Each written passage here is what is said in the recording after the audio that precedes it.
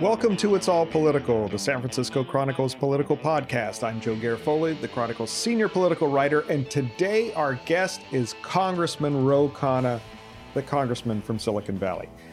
More than that, Khanna has emerged as a leading progressive voice in this country over the last couple of years. Remember, he was the co-chair of Bernie Sanders' presidential campaign. He's also a member of the House Armed Services Committee. We ask him what he thinks of Joe Biden's picks for his cabinet so far, in particular, retired General Lloyd Austin to be Secretary of Defense. Austin has spent time on the board of directors for a defense contractor that supplied weapons to the Saudis for their war against Yemen. And remember, Khanna led the fight in Congress for the U.S. to pull its support for the Saudi Arabia in that war. We'll see what Khanna says about that. We'll also ask about what he thinks progressives should prioritize in a Biden administration, and what he thinks House Speaker Nancy Pelosi will do after her current term as Speaker ends. And now, here's my conversation with Ro Khanna. Congressman Ro Khanna, from your office in Washington, D.C. to my home in Oakland, welcome back to It's All Political. It's been too long. I always enjoy doing it, so I appreciate your having me back. Excellent. Thank you. So first of all, I feel like I'm running the California political job bank these days. There's so much moving around and movement. I have to ask you, your name's attached to a couple of the big jobs here, and I want to see about your interest. First of all, are you interested in being California's Attorney General now that Javier Becerra is going on to work in the Biden administration? You're a Yale Law School guy. Why not put that degree to good use here back home? Well, I am flattered that I'm in the mix, but I've been so focused on federal policies, ending the war in Yemen, ending our interventions abroad, and then tech policy on how do we expand access to the digital revolution.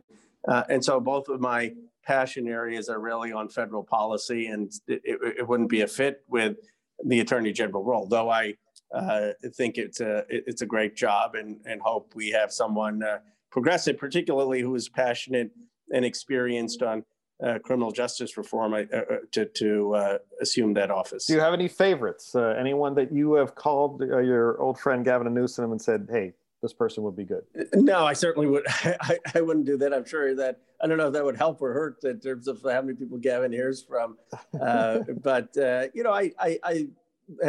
talked to Ash Kalra, who was a public defender in San Jose, and he certainly would be terrific. I'm sure there are other candidates, and we'll find out the full list. But my view is it's someone who really is going to prioritize criminal justice reform. California has already led in passing a bill to make force a last resort. And what more can we do from that office to set an example for the country? Okay, and let's talk about U.S. Senate, another job that your name has been attached to. Newsom, let's back in the day, he was one of few people who endorsed you when your first run for big name people who endorsed you. When you ran against Mike Honda, the rest of the Democratic establishment was, backed Honda, Nancy Pelosi. And have you spoken to him about the Senate opening? Would you be interested in that? Yes, he backed me twice. To his credit. I mean, backed me and I lost, and he backed me again, and he hasn't forgotten, and neither have I.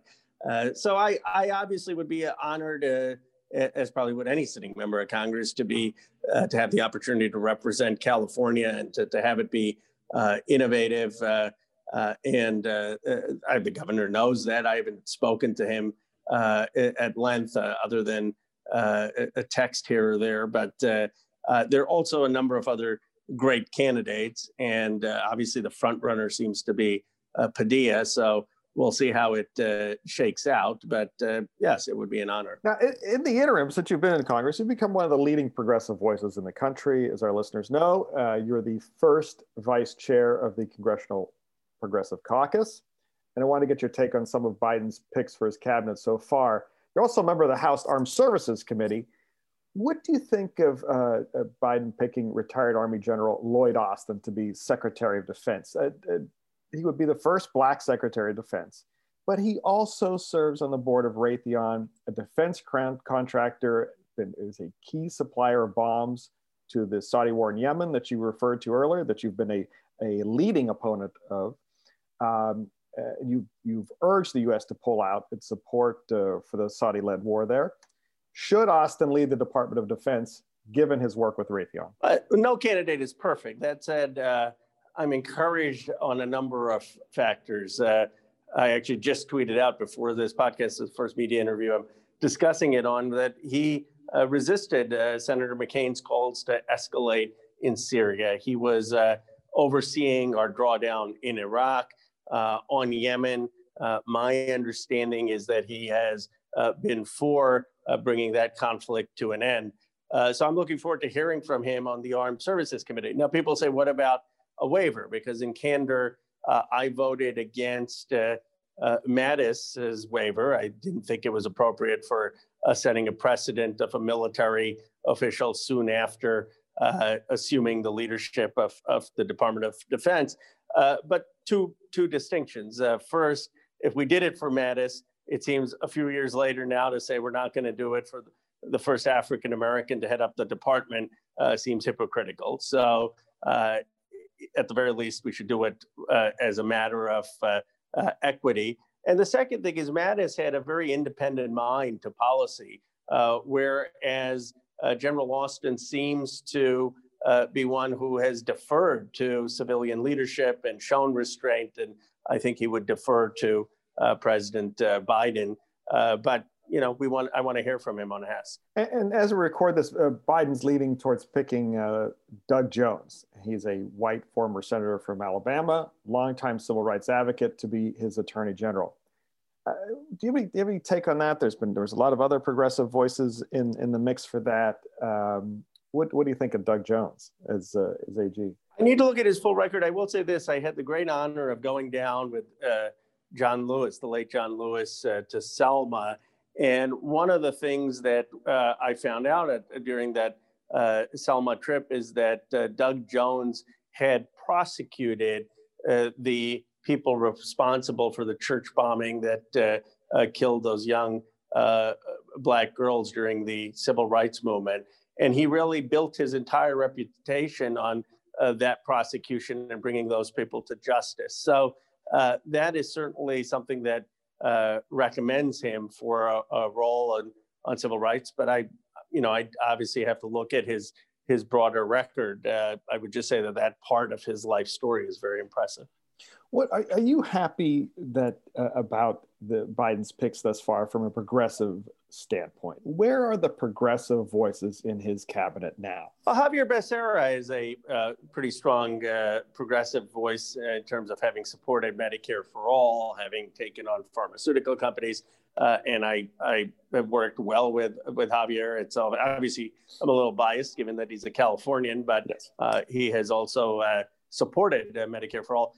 But look, Joe, the reality is, I was a co-chair for Bernie Sanders' campaign, and if he were president, the cabinet would look very different. But Joe Biden won, and he's a president of my party, and my inclination is to support his picks and then work with them, knowing that they're not the picks that Bernie Sanders or Elizabeth Warren would have made, but he won the election. And so now the question is, how do we give him the appropriate deference? If there's something that is very wrong, I'll speak out, and then work with these picks to make progress on our goals. But you haven't seen anybody who's very wrong right now so far, correct? No, I had spoken out on, Michelle Flournoy saying that, she had actually called for an escalation in Afghanistan and a few other policies.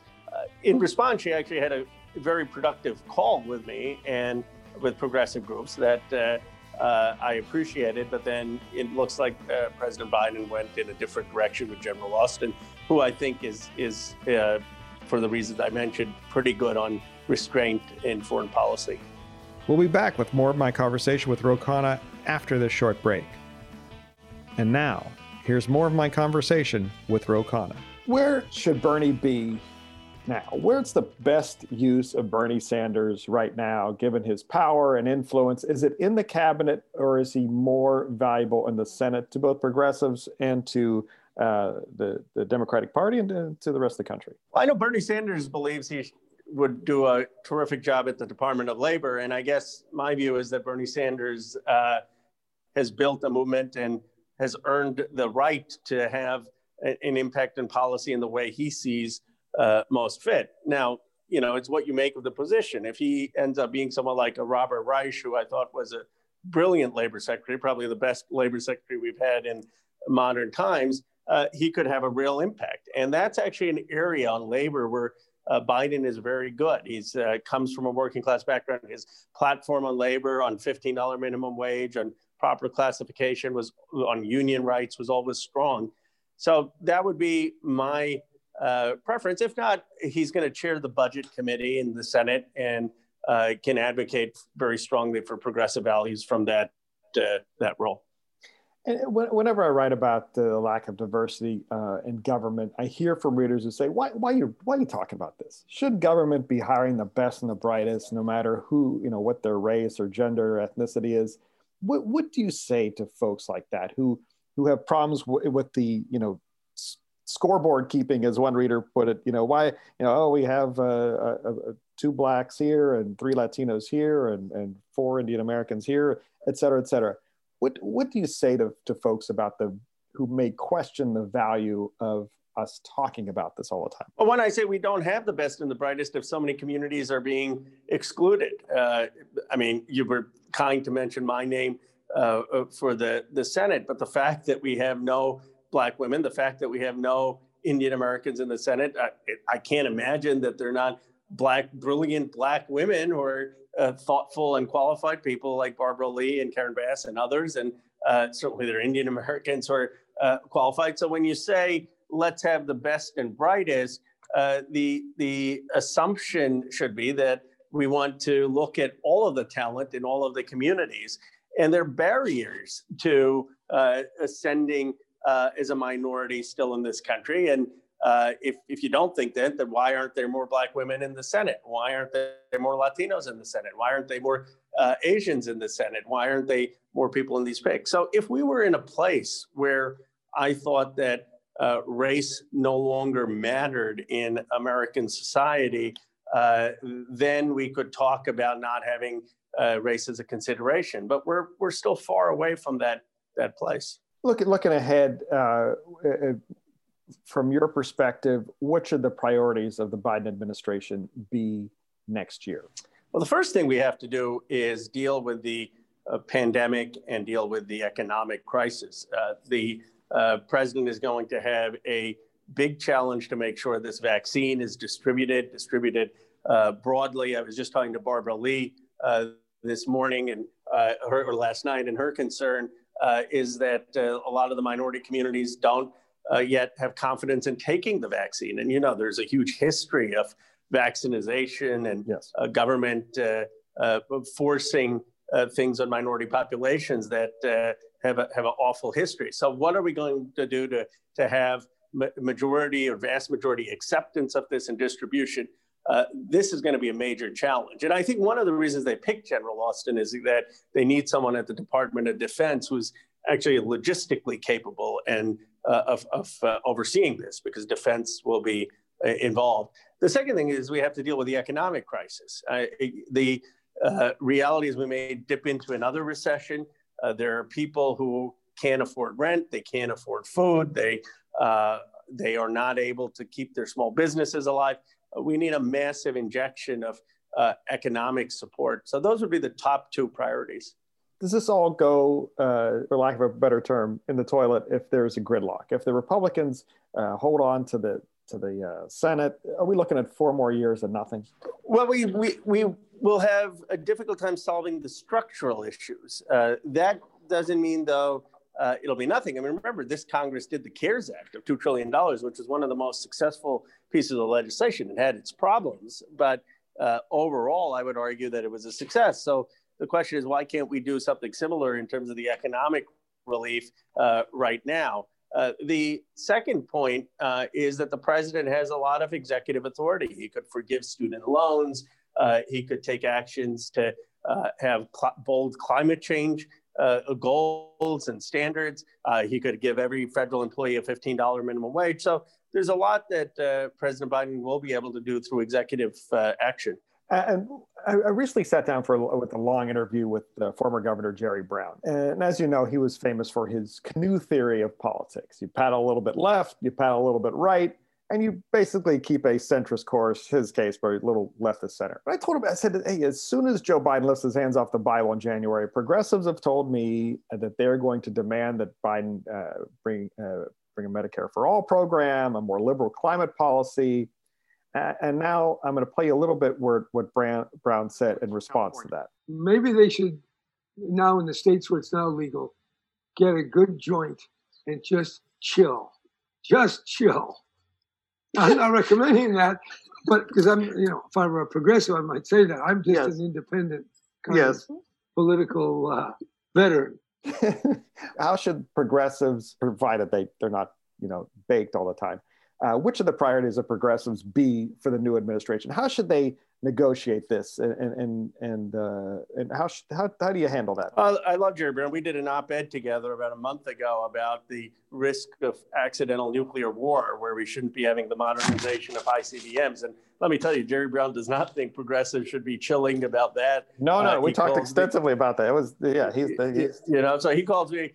To his credit, he calls me once every few weeks saying, well, what progress are you making on the Armed Services Committee? So, the point is that, Jerry, there's some people who think that climate change is as big a risk as accidental nuclear war. Obviously, accidental nuclear war would have more devastating consequences immediately.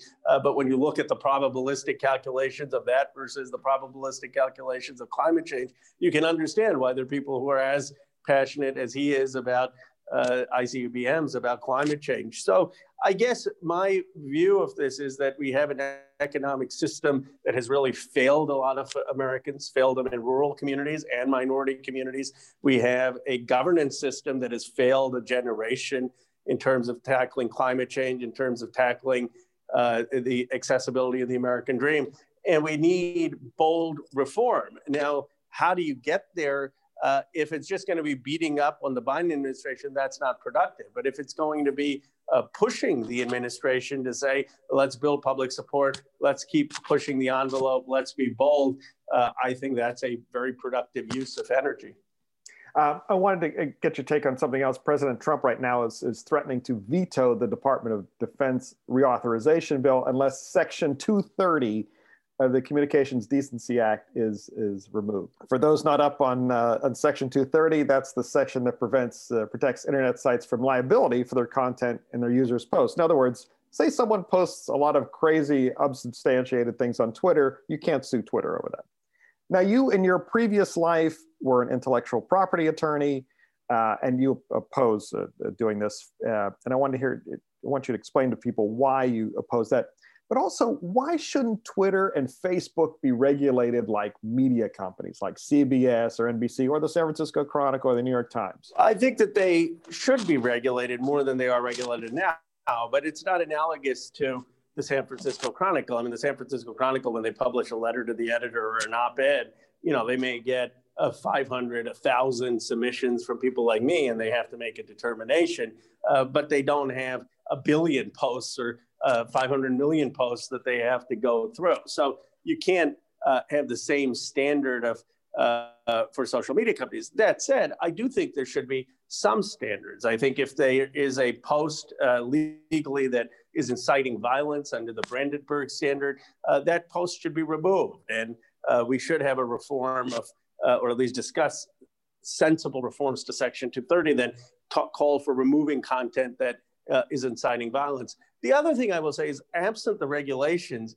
certainly Facebook and Twitter and social media need to have more accountability for their content. I mean, if the San Francisco Chronicle tomorrow published an op-ed by someone in the Ku Klux Klan, you could argue that the San Francisco Chronicle would have a First Amendment right to do that. You could argue that it may not violate any law, but probably there would be outrage at the San Francisco Chronicle if they did that. When Facebook does it, you can't just say, well, it's the First Amendment. Well, fine, maybe you legally have the right to do that, but what message are you sending about your company and your company's values to the world? So I think there are needs for regulatory reform, but there's also a need for them to have some sense of ethical standards like there is in the media. What the president's talking about, though, has no nuance. I mean, if you get rid of Section 230 and you hold them liable for everything, then basically what will happen on these social media platforms is we'll be talking about our kids and our dogs.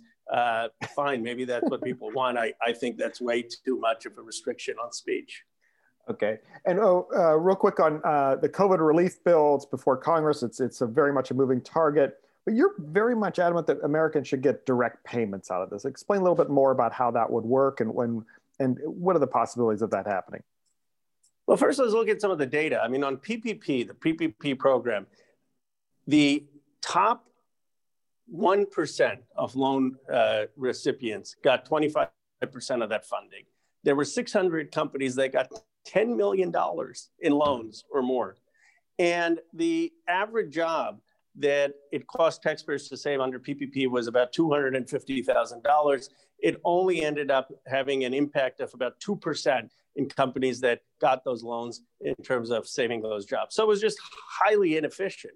I think, yes, let's have PPP for restaurants and real mom and pop shops, but the bulk of the money should either be in direct checks to Americans or in massive expansion of unemployment insurance. We know that 73% of the money that went in unemployment insurance was actually directly spent.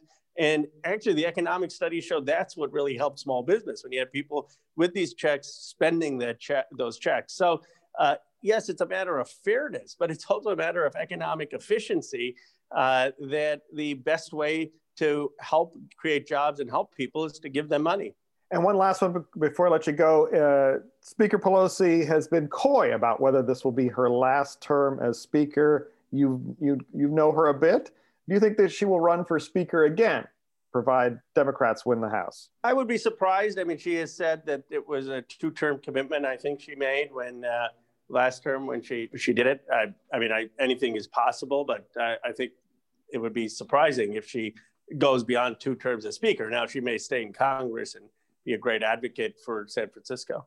Do you think she would stay in Congress, or do you think she would, call it quits after that? I don't know. She loves being in Congress. She loves San Francisco. She loves representing the area, and she's in it for public service. So I do believe her when she says it's a calling, and I don't think she cares about the title or the accoutrements of power. She's had all of that. So I don't know. I think it depends on how much she thinks she can still be effective. All right. Congressman Ro Khanna, thanks for being back on It's All Political. Hopefully we will see you in real life and not just on Zoom in the near future. And good luck and stay safe. That would be great. Okay. Thank you. Thanks for having me. Okay. Take care. Bye-bye. I'd like to thank you all for listening today and hope that you and your families are safe and healthy. I'd like to thank Congressman Khanna for being on today's podcast. I'd like to thank Thea Francesca Price for producing this episode. And a shout out for our fabulous theme music. That's Cattle Call, and it's written by Randy Clark and performed by Randy Clark and Crow Song. And remember, no matter if you're going to rage against the machine or just smoke a joint and chill, it's all political.